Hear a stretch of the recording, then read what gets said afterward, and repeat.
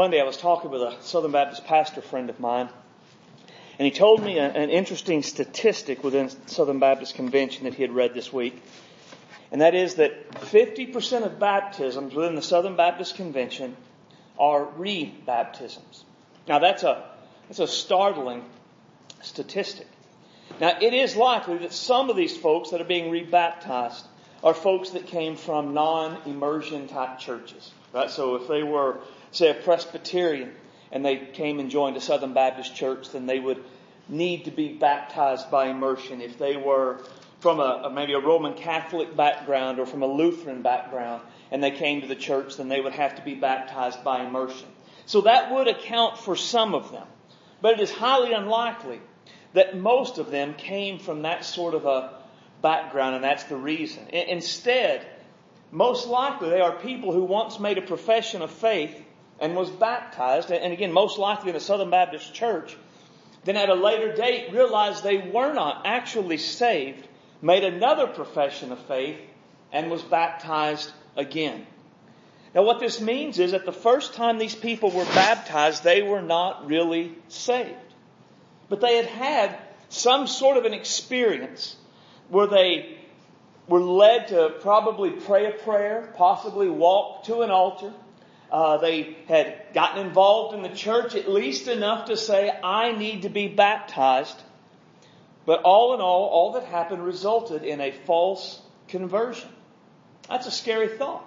Now, a false conversion, it is what it sounds like.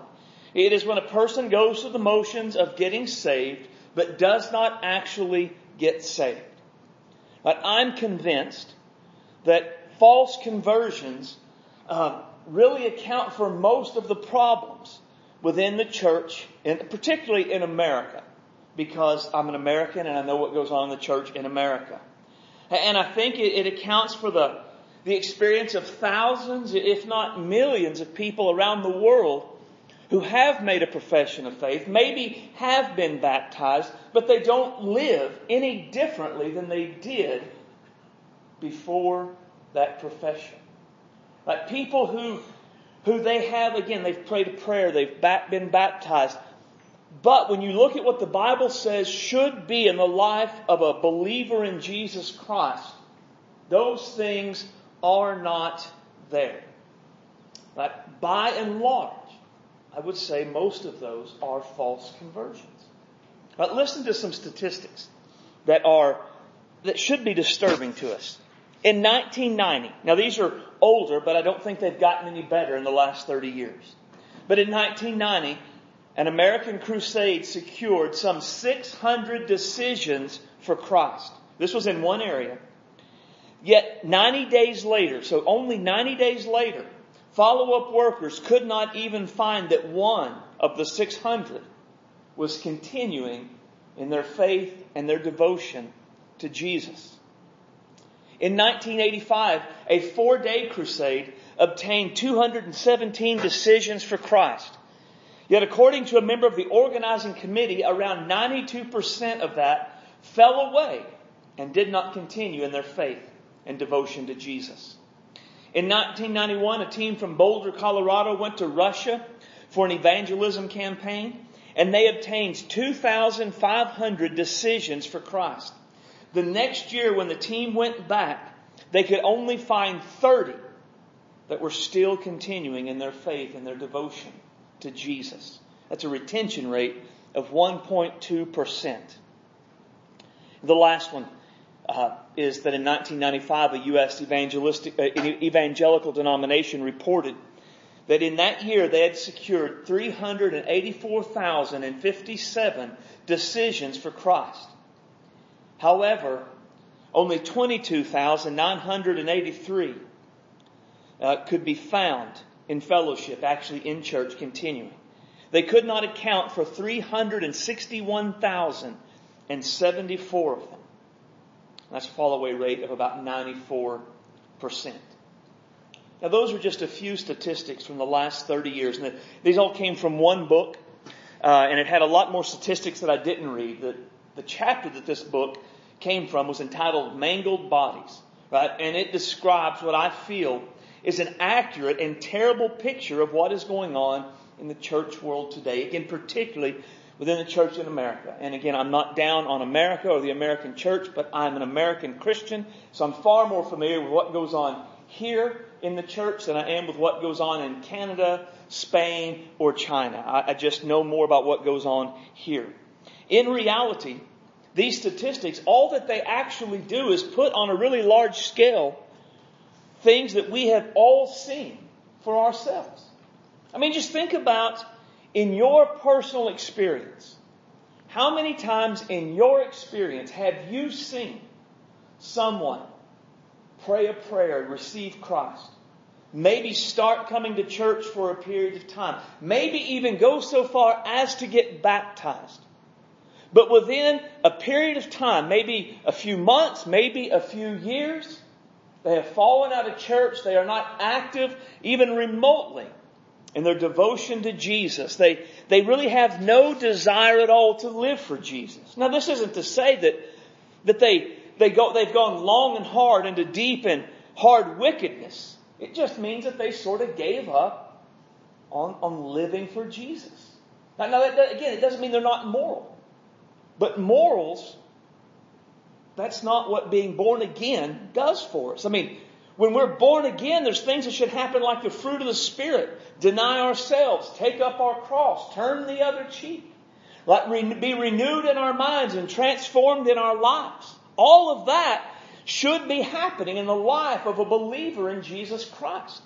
And for many of what we see in these people is those things aren't happening. That's what I mean when they've fallen away from their service and their devotion to Jesus. I mean, I've been here 16 years at this church. And I bet I couldn't count on both hands and both feet how many people I've seen that very thing play out right here since I've been here. At the church at Fort Gibson, before we came out here, the number of those people that had done. I mean, again, it was significant that it had happened. And I believe that all of these things, they point to the tragedy of a false conversion. All right, so tonight what I want to do is I want us to look at some characteristics of false conversions, to see some biblical examples of these, and then I want us to be moved to pray about it for our church. So we're going to start in the Gospel of Matthew. Open your Bible to Matthew 13. We'll start in verse 3. When you find that, I'll ask you to stand to honor the reading of God's Word. And we're going to look at a familiar story, the parable of the soils, but we're really only going to look at one particular soil tonight. Matthew 13 and 3, it says, "Then Jesus spoke these things to them in parables, saying, Behold, a sower went out to sow. And as he sowed, some seed fell by the wayside, and the birds came and devoured them. Some fell on the hard, stony places, and they did not have much earth, and they immediately sprang up because they had no depth of earth. But when the sun was up, they were scorched, and because they had no root, they withered away. And some fell among thorns, and the thorns sprang up and choked them. But others fell on good ground, and yielded a crop, some 100-fold, some 60, and some 30. He who has ears to hear, let him hear." Now look over at verse 18. "Therefore hear the parable of the sower. When anyone hears the word of the kingdom and does not understand it, then the wicked one comes and snatches away what was sown in his heart. This is he who receives seed by the wayside. But he who receives seed on the stony places, this is he who hears the word and immediately receives it with joy. Yet he has no root in himself, but endures only for a while. For when tribulations or persecution arise because of the word, immediately he stumbles. Now he who received the seed among thorns is he who hears the word, and the cares of the world, the deceitfulness of riches, choke the word, and it becomes unfruitful. But he who received the seed on the good ground is he who hears the word and understands it, and indeed bears fruit, and produces some 100-fold, some 60, and some 30. The title of the message tonight is The Tragedy, the Danger of False Conversions. Let's pray. Our Father, we love you tonight. You are great and awesome and worthy of our praise and worthy of our devotion. As we gather to study on your word tonight, let our hearts be open to what you have for us. What we'll talk about tonight, God, is hard. It can be. It's difficult. But Lord, it is something I believe we must understand, and so that we can pray against it so that we can, well, Lord, we can be sure that this is not us. God, guide us tonight, that we would lay aside any preconceived notions that we may have, that we would not push this away because it's difficult or it makes us uncomfortable. But Lord, let us look at your word and let us rightly divide it tonight, and let us see what you have for us. Let your Spirit come and open our hearts and open our minds and take your word and bring it deep into our hearts, that we would bear fruit for your glory. And there would be evidence in our lives that we are believers in Jesus Christ, that we have been born again, and that Jesus is Lord over all that there is in our lives. Have your way tonight, Father. Let your Spirit guide me, that I would have clarity of thought, clarity of speech, and not be a hindrance in any way to what you want done. Be glorified, I ask in Jesus' name. Amen. You may be seated. Now, one of the main ideas of this parable is that there are different responses when the gospel is preached. Now, tonight we're only looking at one response or one soil that I think best demonstrates the false conversion and gives us some characteristics of a false conversion, right? We're looking at the stony ground, right? So again, look at verse 20. But he who received the seed on stony places, this is he who hears the word and immediately receives it with joy, yet he has no root in himself, but endures only for a while. For when tribulation or persecution arises because of the word, immediately he stumbles. Now, I'm convinced that the stony ground, it shows us a false conversion. But I'm convinced that this points to someone who hears the gospel, who responds in what seems to be the right way, has an appearance of salvation, but does not actually get saved. Now, I want to say before we go, I don't believe that this is a false conversion because this makes me feel comfortable. Because the idea of a false conversion doesn't make me feel comfortable. But I'm not saying that this is a false conversion because I like the idea of false conversions, because I don't. Right? The fact that people who have been in this church and heard me preach and have made decisions here at these altars or in my office, and that I have baptized and yet they may not be saved, the thought of that keeps me up at night. Right? This is not something that I think is a good thing that I like, but it is something that I believe the Bible teaches that we must understand. And as we look at what Jesus says here, He gives us some characteristics of a false conversion. Now, before we get into it and to really see it, we do need to see the other times Jesus taught this parable to see, because we can harmonize the accounts and get a more full picture of what the stony ground hearer or the false conversion is. So that's the only one I'm going to use. Mark's account, it says, likewise, the one sown on the stony ground, who, when they hear the word, immediately receive it with gladness. They have no root in themselves, so they endure only for a time. Afterward, when tribulation or persecution arise for the word's sake, immediately they stumble. Right? In Luke, Jesus says, but the ones on the rock are those who, when they hear, receive the word with joy. These have no root, who believe for a while, and in a time of temptation fall away. So we combine those three accounts of what Jesus says. We see several characteristics of a false conversion. The first one is, to me, the most challenging. They receive the gospel with joy. All three accounts tell us in some way that they receive it with joy. Right? In Matthew, he says they immediately receive it with joy. In Mark, he says they receive it with gladness. And in Luke, he says they receive it with joy. Now, I'll be honest with you. I don't know how to deal with that. Right? Because to my way of thinking, receive it with joy, that's the right response. I mean, to me, that's the response that would demonstrate salvation, that it was genuine, that they heard the gospel, believed the gospel, it sank deep into their hearts, and it immediately produced joy in their lives. And yet, the only soil that we're told that received it with joy is the stony ground of the false conversion. In verse 23, even the good soil isn't mentioned, that it received it with joy. And we know that's a genuine conversion, that is someone who is definitely saved. So what is the lesson about that they received the gospel with joy? I think what makes the most sense to me is that what Jesus is doing by using this is teaching us not to judge by outward appearance. Right? The outward expression of joy that came from receiving the gospel, it doesn't necessarily tell the entire story about what's going on in the heart of the hearer.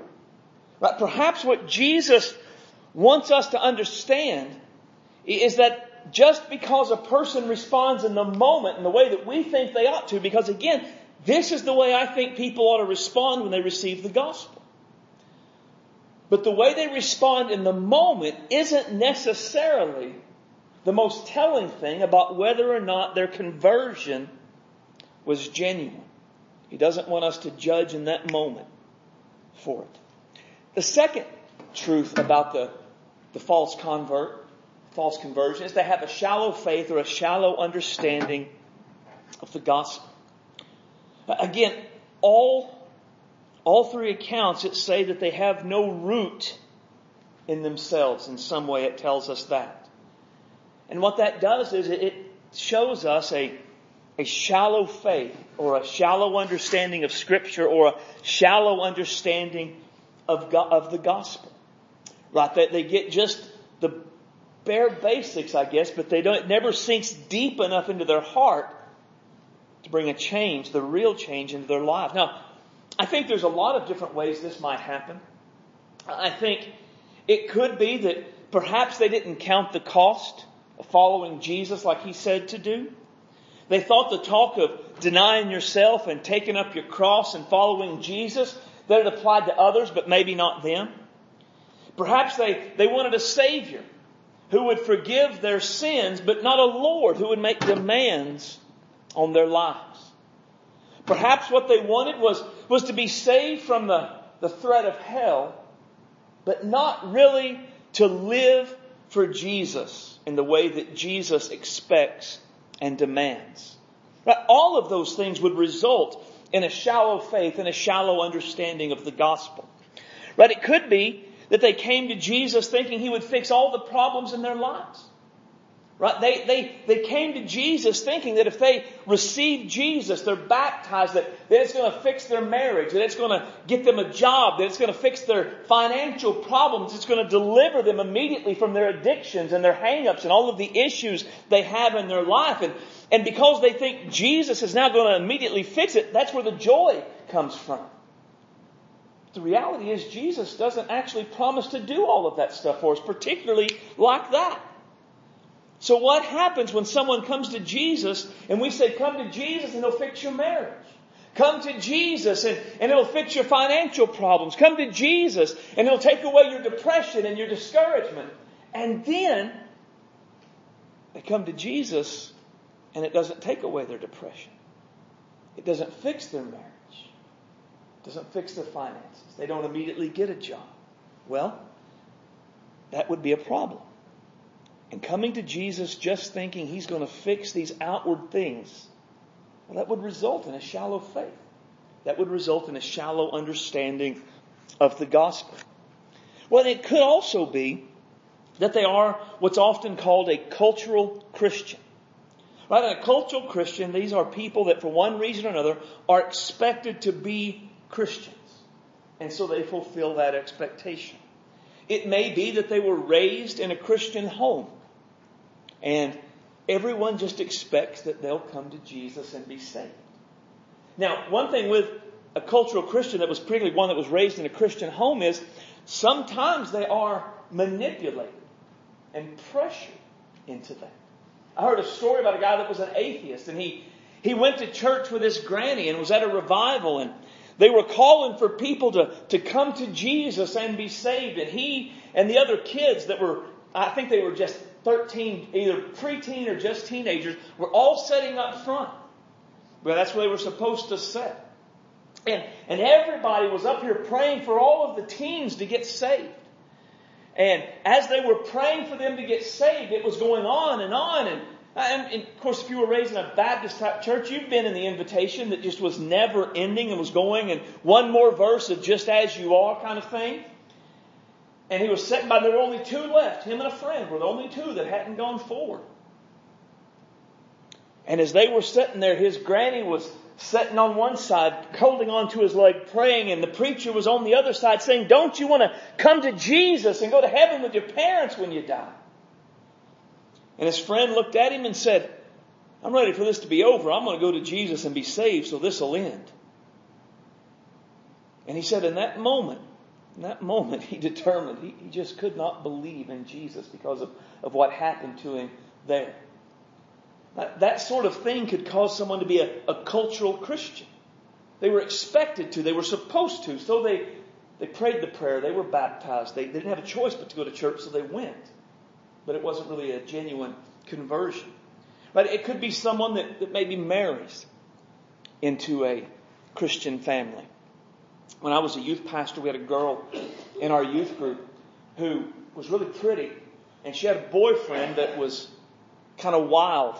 And she had been wild with him for a little while. But she had turned and repented and given her life to Christ and was trying to live for him. And it was causing a rift in their relationship.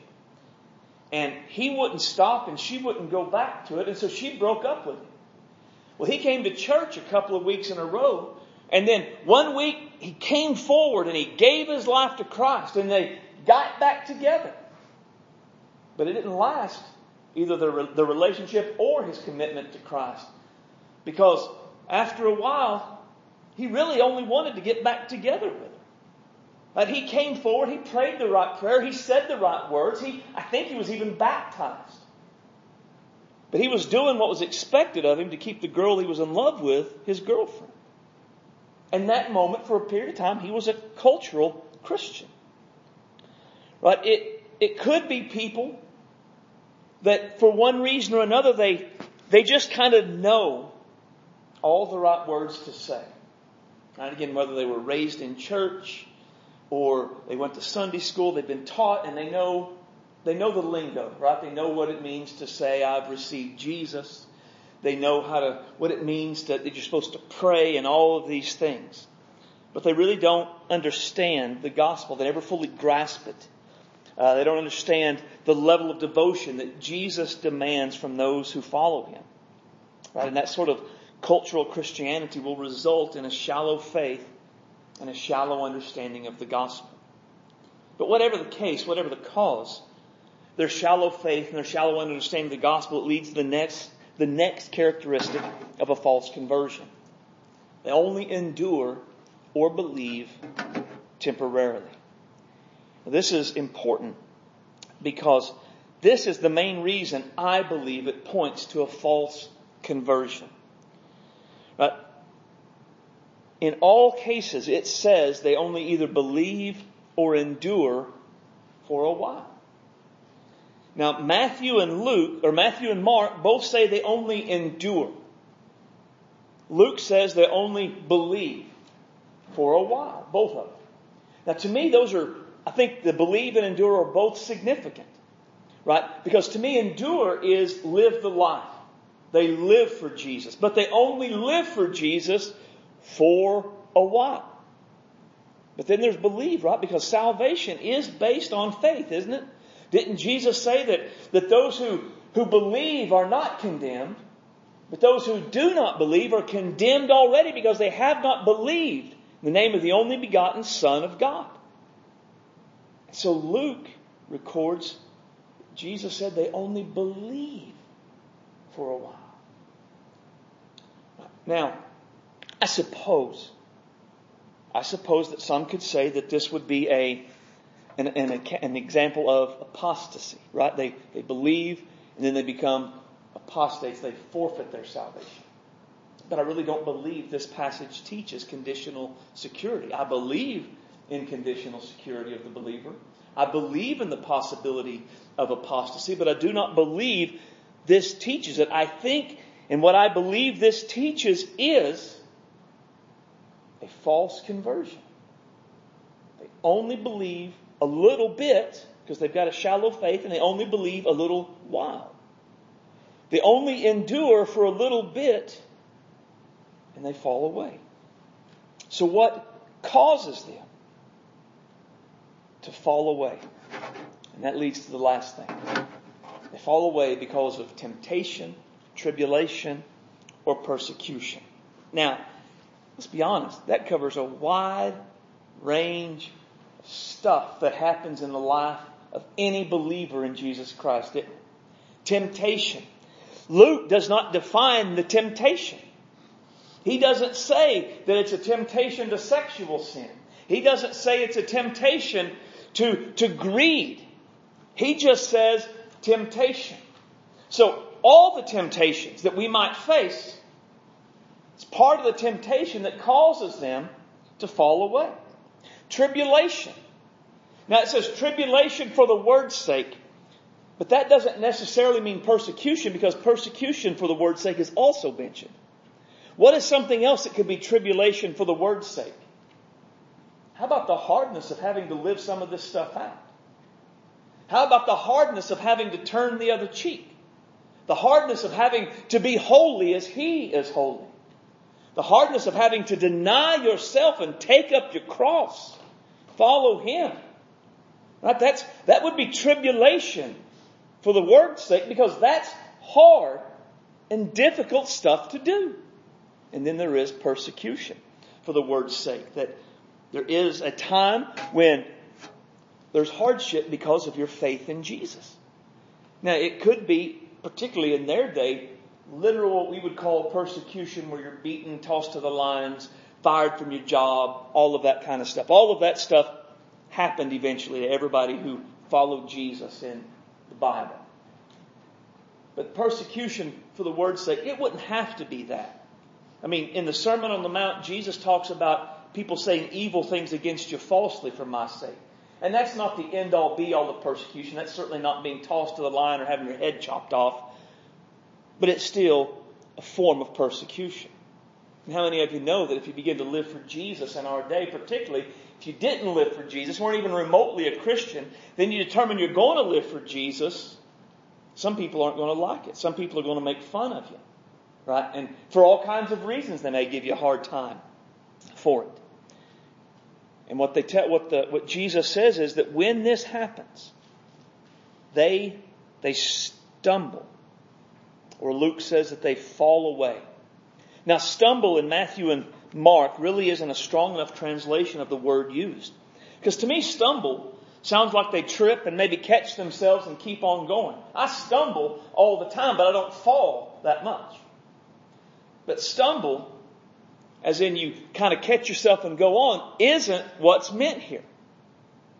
Luke's account gives us the best translation of the word. That is to fall away. But none of these accounts refer to someone who slips up in the faith. Right? Not a believer who sins and then gets back up again and takes off following Jesus.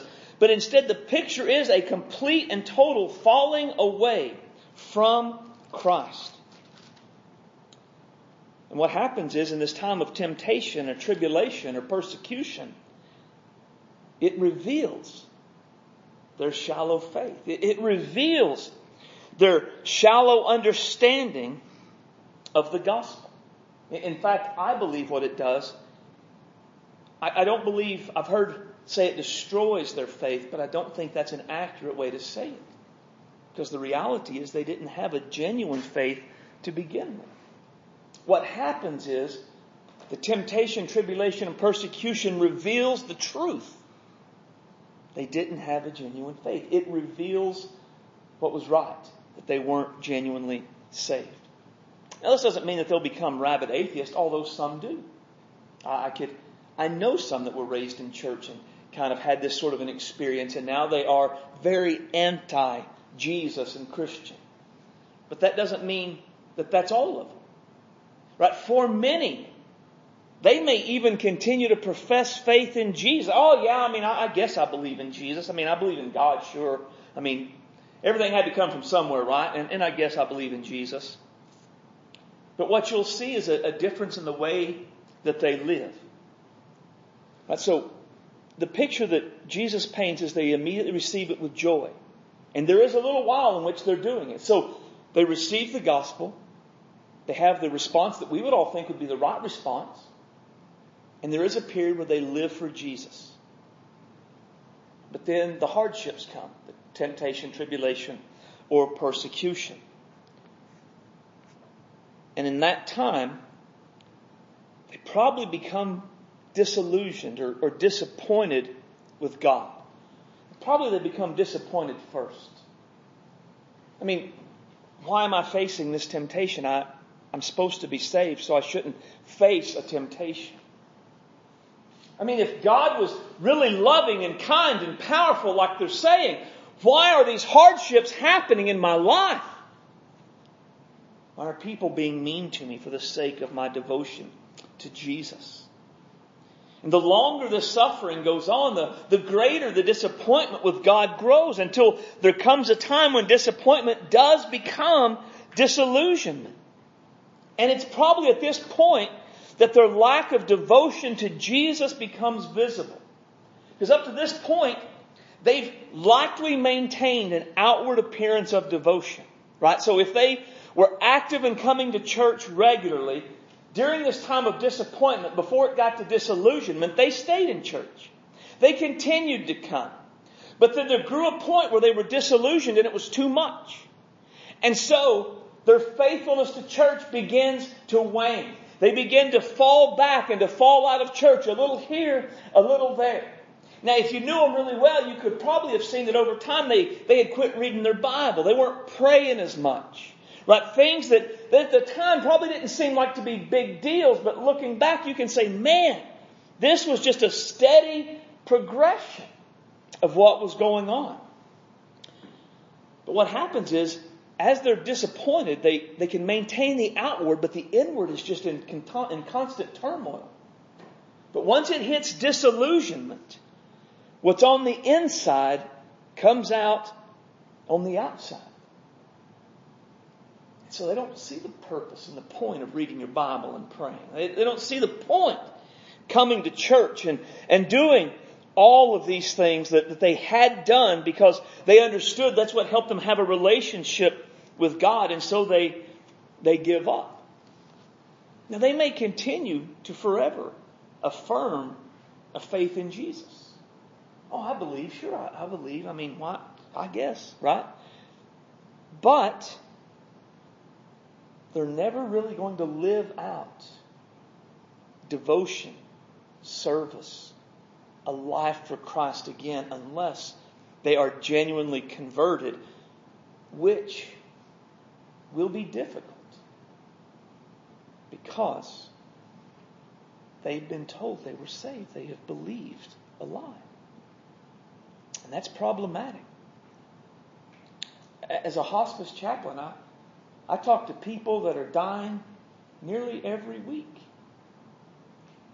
Thus far, I have not met a single person in the panhandle of Oklahoma or northwest Kansas wasn't a Christian. Every one of them. Now, they would tell you, I haven't lived for Jesus. Not really. But me and the big man upstairs were good. Right? Now, of course, I can't judge any of their hearts, but I'm going to tell you, for many of them, this is their experience. Right here. Now, chances are our first response is to say, man, that sounds harsh and judgmental. I mean, after all, who are we to say whether someone's faith is genuine and their conversion was legitimate and not false? And I agree. I don't think we should go to people and tell them, I think you have a false conversion. You don't have a genuine faith in Jesus. But at the same time, we do have to recognize that is the picture Jesus is painting in this passage. And it's not just this passage. If it was only here, we could say that's probably not what it meant. But Jesus paints this picture in more than one case. Right? There's others besides this one, but this is the most famous one from the Sermon on the Mount. Not everyone who says to me, Lord, Lord, shall enter the kingdom of heaven, but he who does the will of my Father in heaven. Many will say to me in that day, Lord, have we not prophesied in your name, cast out demons in your name, and done many wonders in your name? And then I will declare to them, notice, I never knew you. Depart from me, you who practice lawlessness. These are people who thought they were saved, but they weren't. Again, this isn't a forfeiture of salvation because Jesus never knew them. They were never saved to begin with. To put it in our context, you could probably say they had made a profession of faith. They probably had joined a church. They had probably been baptized. The fact that they had prophesied and cast out demons and done many wonderful works shows that they had in some ways even served Jesus. But on Judgment Day, when they stood before Jesus expecting to get into heaven, they are told, you don't get to come because I never knew you. That is a good a picture as there is of a false conversion experience. And it's a terribly disturbing thought, I think. But I think we find examples of this in Scripture. So I want us to look at some specific examples. I'm going to have to do it quickly because time's running out. First, turn to Acts chapter 8, verse 9. Page 837 it should be.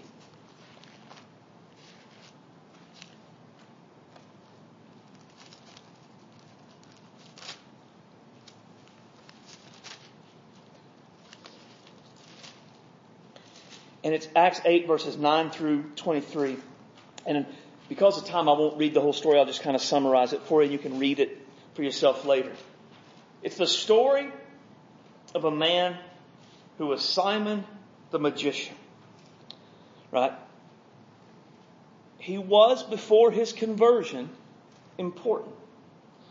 He was significant in the city. He astonished the people in verse 9. And he claimed he was someone great. And it seemed that the people claimed he was someone great. And they even gave heed to him, right? From the least to the greatest, saying, this man is the great power of God. So there he was, a pagan, practicing witchcraft. They were like, man, that's got to be a God thing. That guy's awesome. Everyone knew him. He was a superstar. Then people came and began to preach the gospel. And he saw people turning to Jesus. And in fact, he liked the message, it seemed. And it says in verse 12, but when they believed Philip as he preached the things concerning the kingdom of God in the name of Jesus Christ, both men and women were baptized. Then Simon himself also believed. And when he was baptized, he continued with Philip and was amazed, seeing the miracles and the signs which were done. Now, all of that, again, this is kind of like what Jesus, this sounds exactly the right answer. Everything's going exactly the way that it should. But the apostles come. And they hear that people of Samaria had received the word. They sent after Peter and John and sent them to them. When they came down, it says in verse 15, that the apostles prayed for the people that had been saved that they might receive the Holy Spirit. For the Holy Spirit had yet to fall on them. They'd only been baptized in the name of the Jesus. When they laid hands on them, they received the Holy Spirit. Now, of course, that was a big thing, right? I mean, the Holy Spirit comes in these early stages. It was big and significant and noisy in a lot of ways. People could see something that happened. And Simon, in that moment, he faces a temptation. Because can you imagine what people are doing when the apostles are in town now? You have Philip preaching the gospel and droves of people turning. Philip is doing signs and wonders and miracles in the name of Jesus. The apostles come, who are also likely doing signs and wonders and miracles in the name of Jesus. And they're praying for people, laying hands on them so the Holy Spirit can come upon them. Now Simon, at this point, he's just one of the crowd. Now as a believer, he's not the guy up front anymore. He's not someone everybody's paying heed to, from the least to the greatest. He's not the great power of God. But he kind of sees a way he could be again. And so he says in verse 18 that when he saw the laying on of the apostles' hands, the Holy Spirit was given, he offered them money, saying, give me the power also, that anyone on whom I lay hands may receive the Holy Spirit. Well, there's a temptation for him right there. A way to be famous again, right? Because if you can lay hands on people and they receive the Holy Spirit, you're once again going to be the guy up front. You're going to be acknowledged and noticed. And notice what Peter says to him. Now, Peter paid close attention because Peter doesn't just say, "Oh, that's the wrong attitude, brother. Come here, let me kind of instruct you more fully in the way of Jesus." Peter said to him, "Your money perished with you because you thought you could buy the gift of God. It could be purchased with money. Now, you have neither part nor portion in this matter." What is this matter? Salvation, the kingdom of God, the Spirit of God. "For your heart is not right in the sight of God. Repent therefore of this wickedness and pray, God, if perhaps the thoughts of your heart may be forgiven you, for I see that you are poisoned by bitterness and bound by iniquity." Those are strong words, and every commentary I checked said that what Peter is saying in the strongest possible way is that Simon is not saved. He is not correcting a brother in the faith. He is not saying you need to mature a little bit. He's saying, man, you must repent and believe and be saved. And I think you even get further experience of Simon, or proof of Simon not being genuinely converted, by his response. Simon answered and said, "Pray to the Lord for me, and none of these things which you have spoken may come upon me." Now, what did Peter tell him to do? Repent, pray to God, and God will forgive you. What was Simon's response? You pray to God for me so that none of those bad things happen to me. He wasn't seeking to be restored to fellowship with God. I don't want to be judged like what you're talking about. I don't want to go to hell. You pray, and maybe God won't send me to hell. And I think there is a clear picture that Simon was never genuinely converted. They were bringing the next new thing, taking away his audience, and he just got caught up in the cool factor of it. Another example of a false conversion. Turn to John chapter 6. We'll start in verse 48.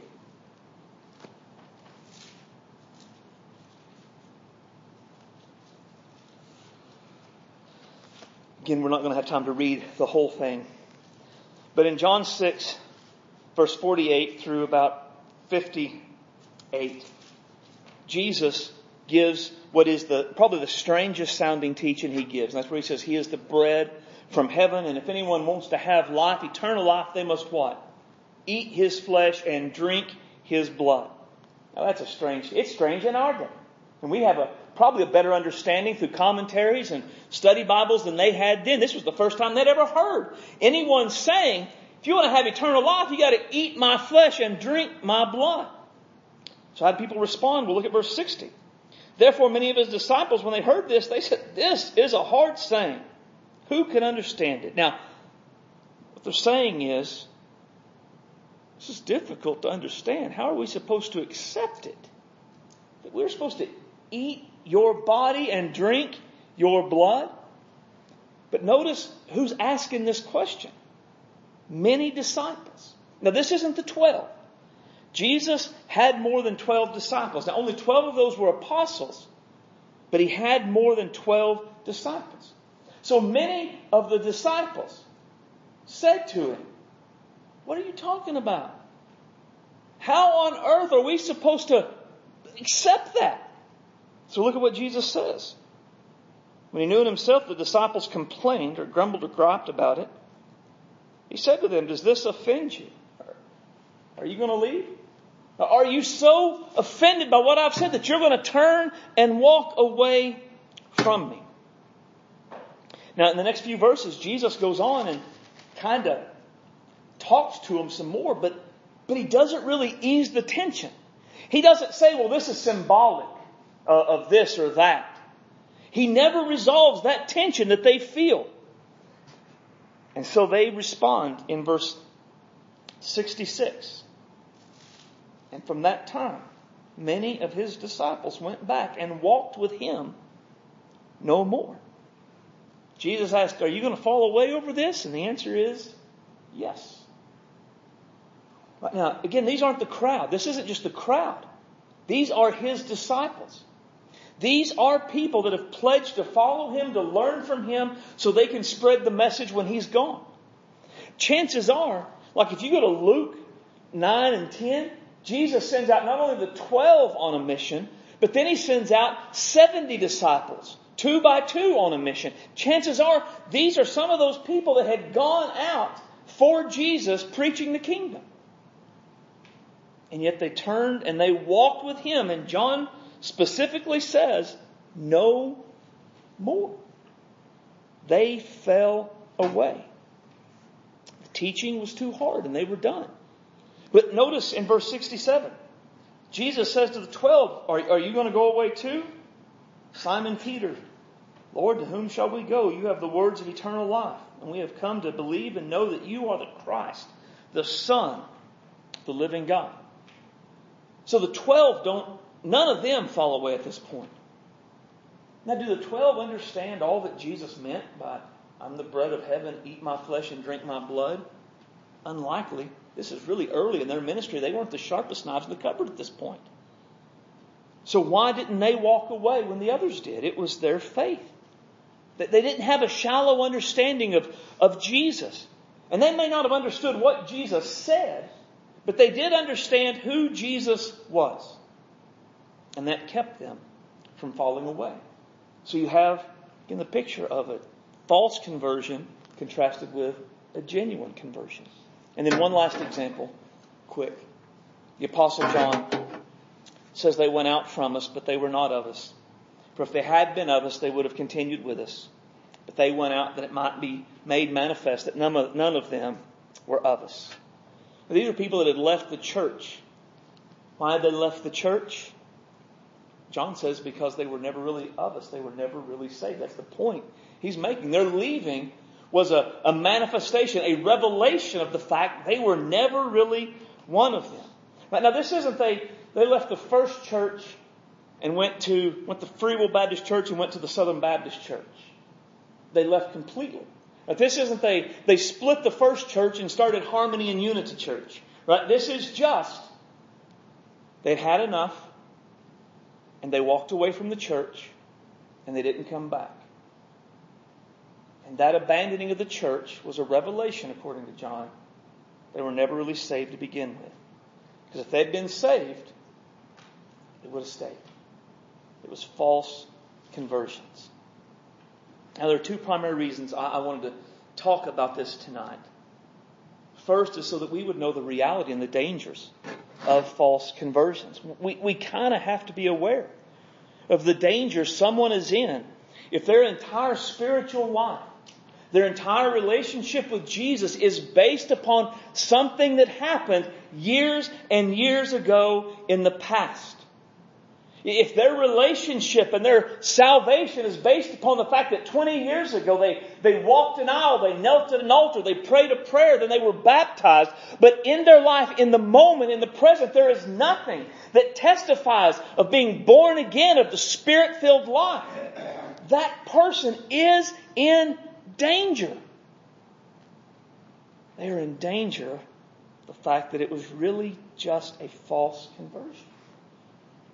And that's true whether the person is us, whether the person is a loved one, or just some random person on the street that we encounter and begin to talk to.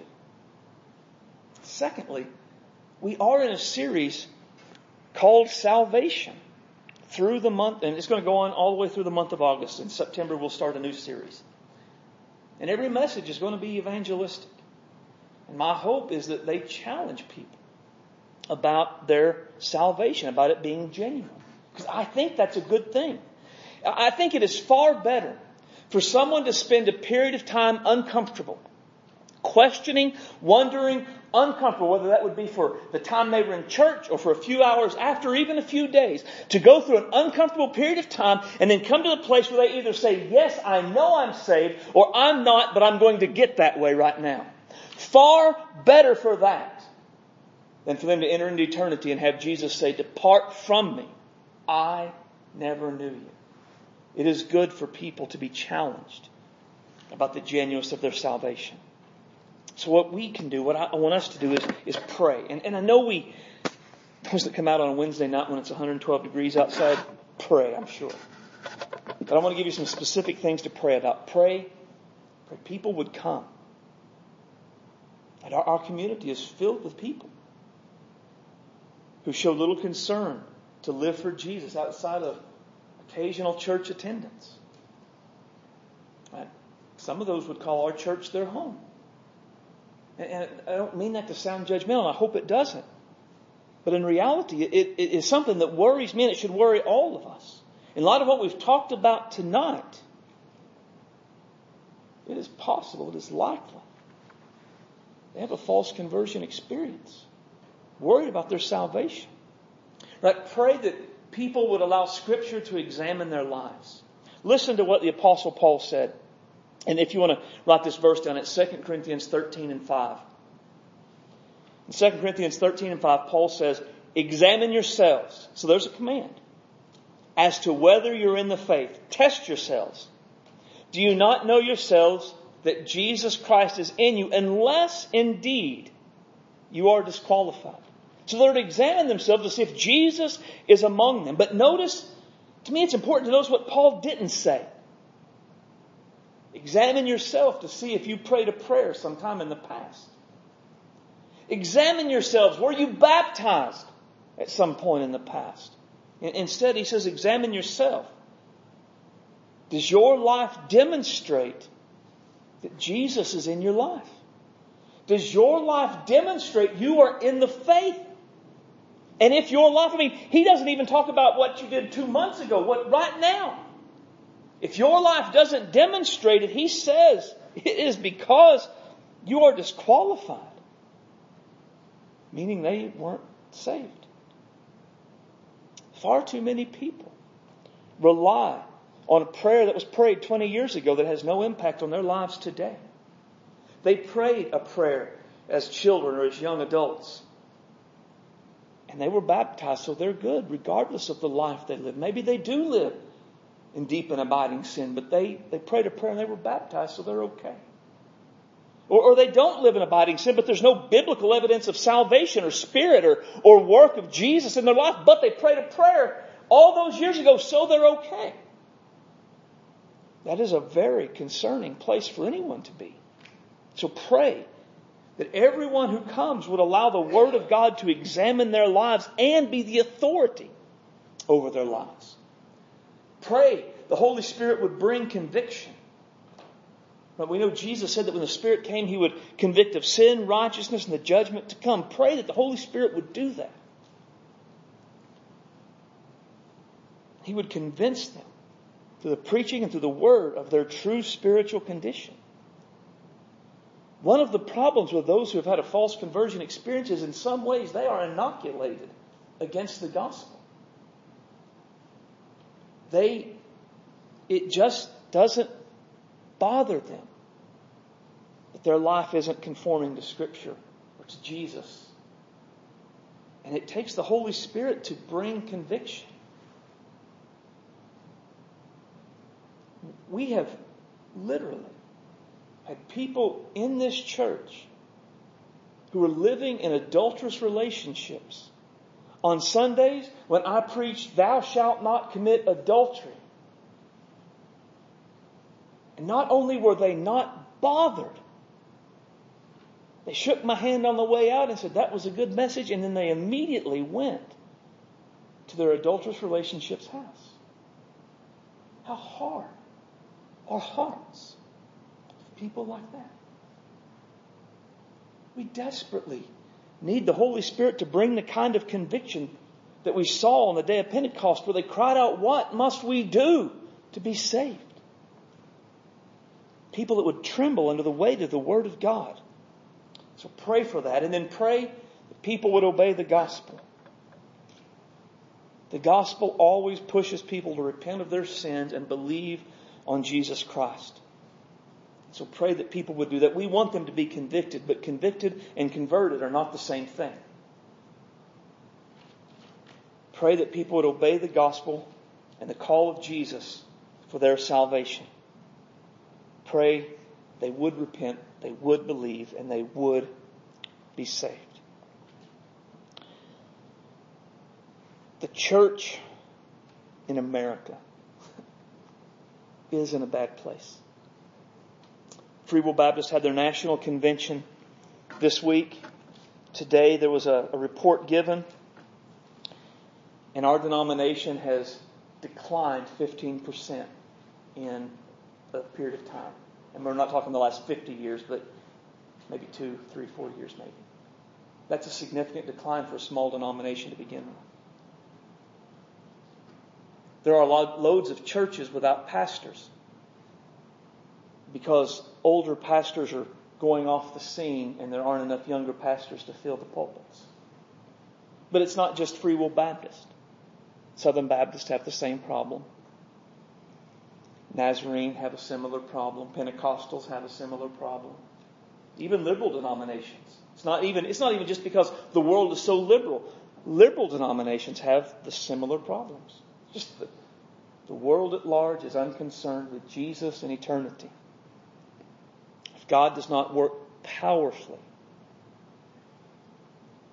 I do not believe we are far from the Church of Jesus Christ being largely unknown and unseen in American culture.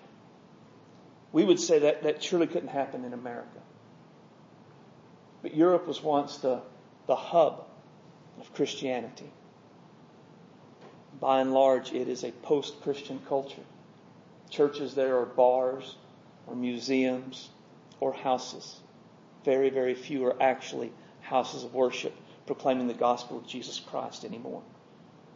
100 years ago, people would have said that would never happen in the land of Wesley. It just would not happen here. And it did. We have to take it serious. We have to believe these things. We have to do what we can to pray against them, lead against them, fight against them spiritually. All right, let's